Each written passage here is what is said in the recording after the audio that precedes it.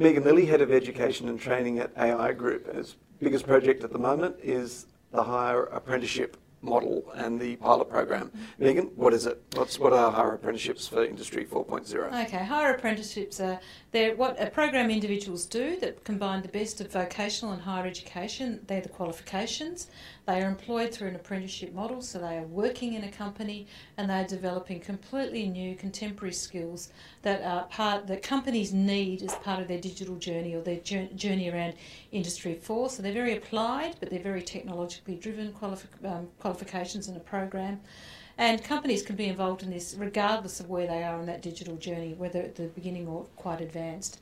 And they are actually becoming the problem solvers in the workplace. Great. So how does that differ from a traditional apprenticeship?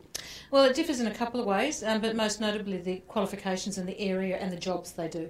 So the qualifications are at a high level, diploma and associate degree. Traditional trades are generally certificate 3s.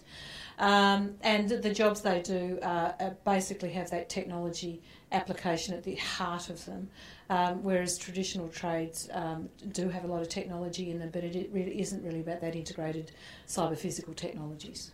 So what does it look like when it's rolling out and a higher apprenticeship goes into a workplace and does some study? What does that look like? How many days a week, etc.? Well, the model that's going forward, and this has been developed with employers' input, is like the traditional apprenticeship model, where roughly they'll spend 1 day a week off-site studying and the rest of the time in the company doing real work projects and applying their study and learning. So it's a very intense learning studying model over 3 to 4 years. So that's sort of the duration that's been recommended, and that way get really good depth of learning, but that really strong theoretical underpinning, which is incredibly important with high skill levels. Okay. And what does an employer need to do to get involved in this?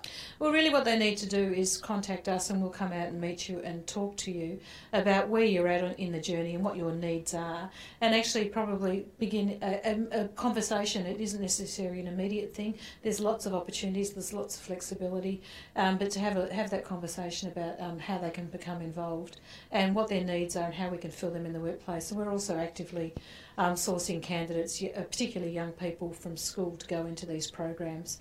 It's a tremendously exciting career opportunity for young people, and of course parents are pretty happy with it too. And practically it's done through a group training program.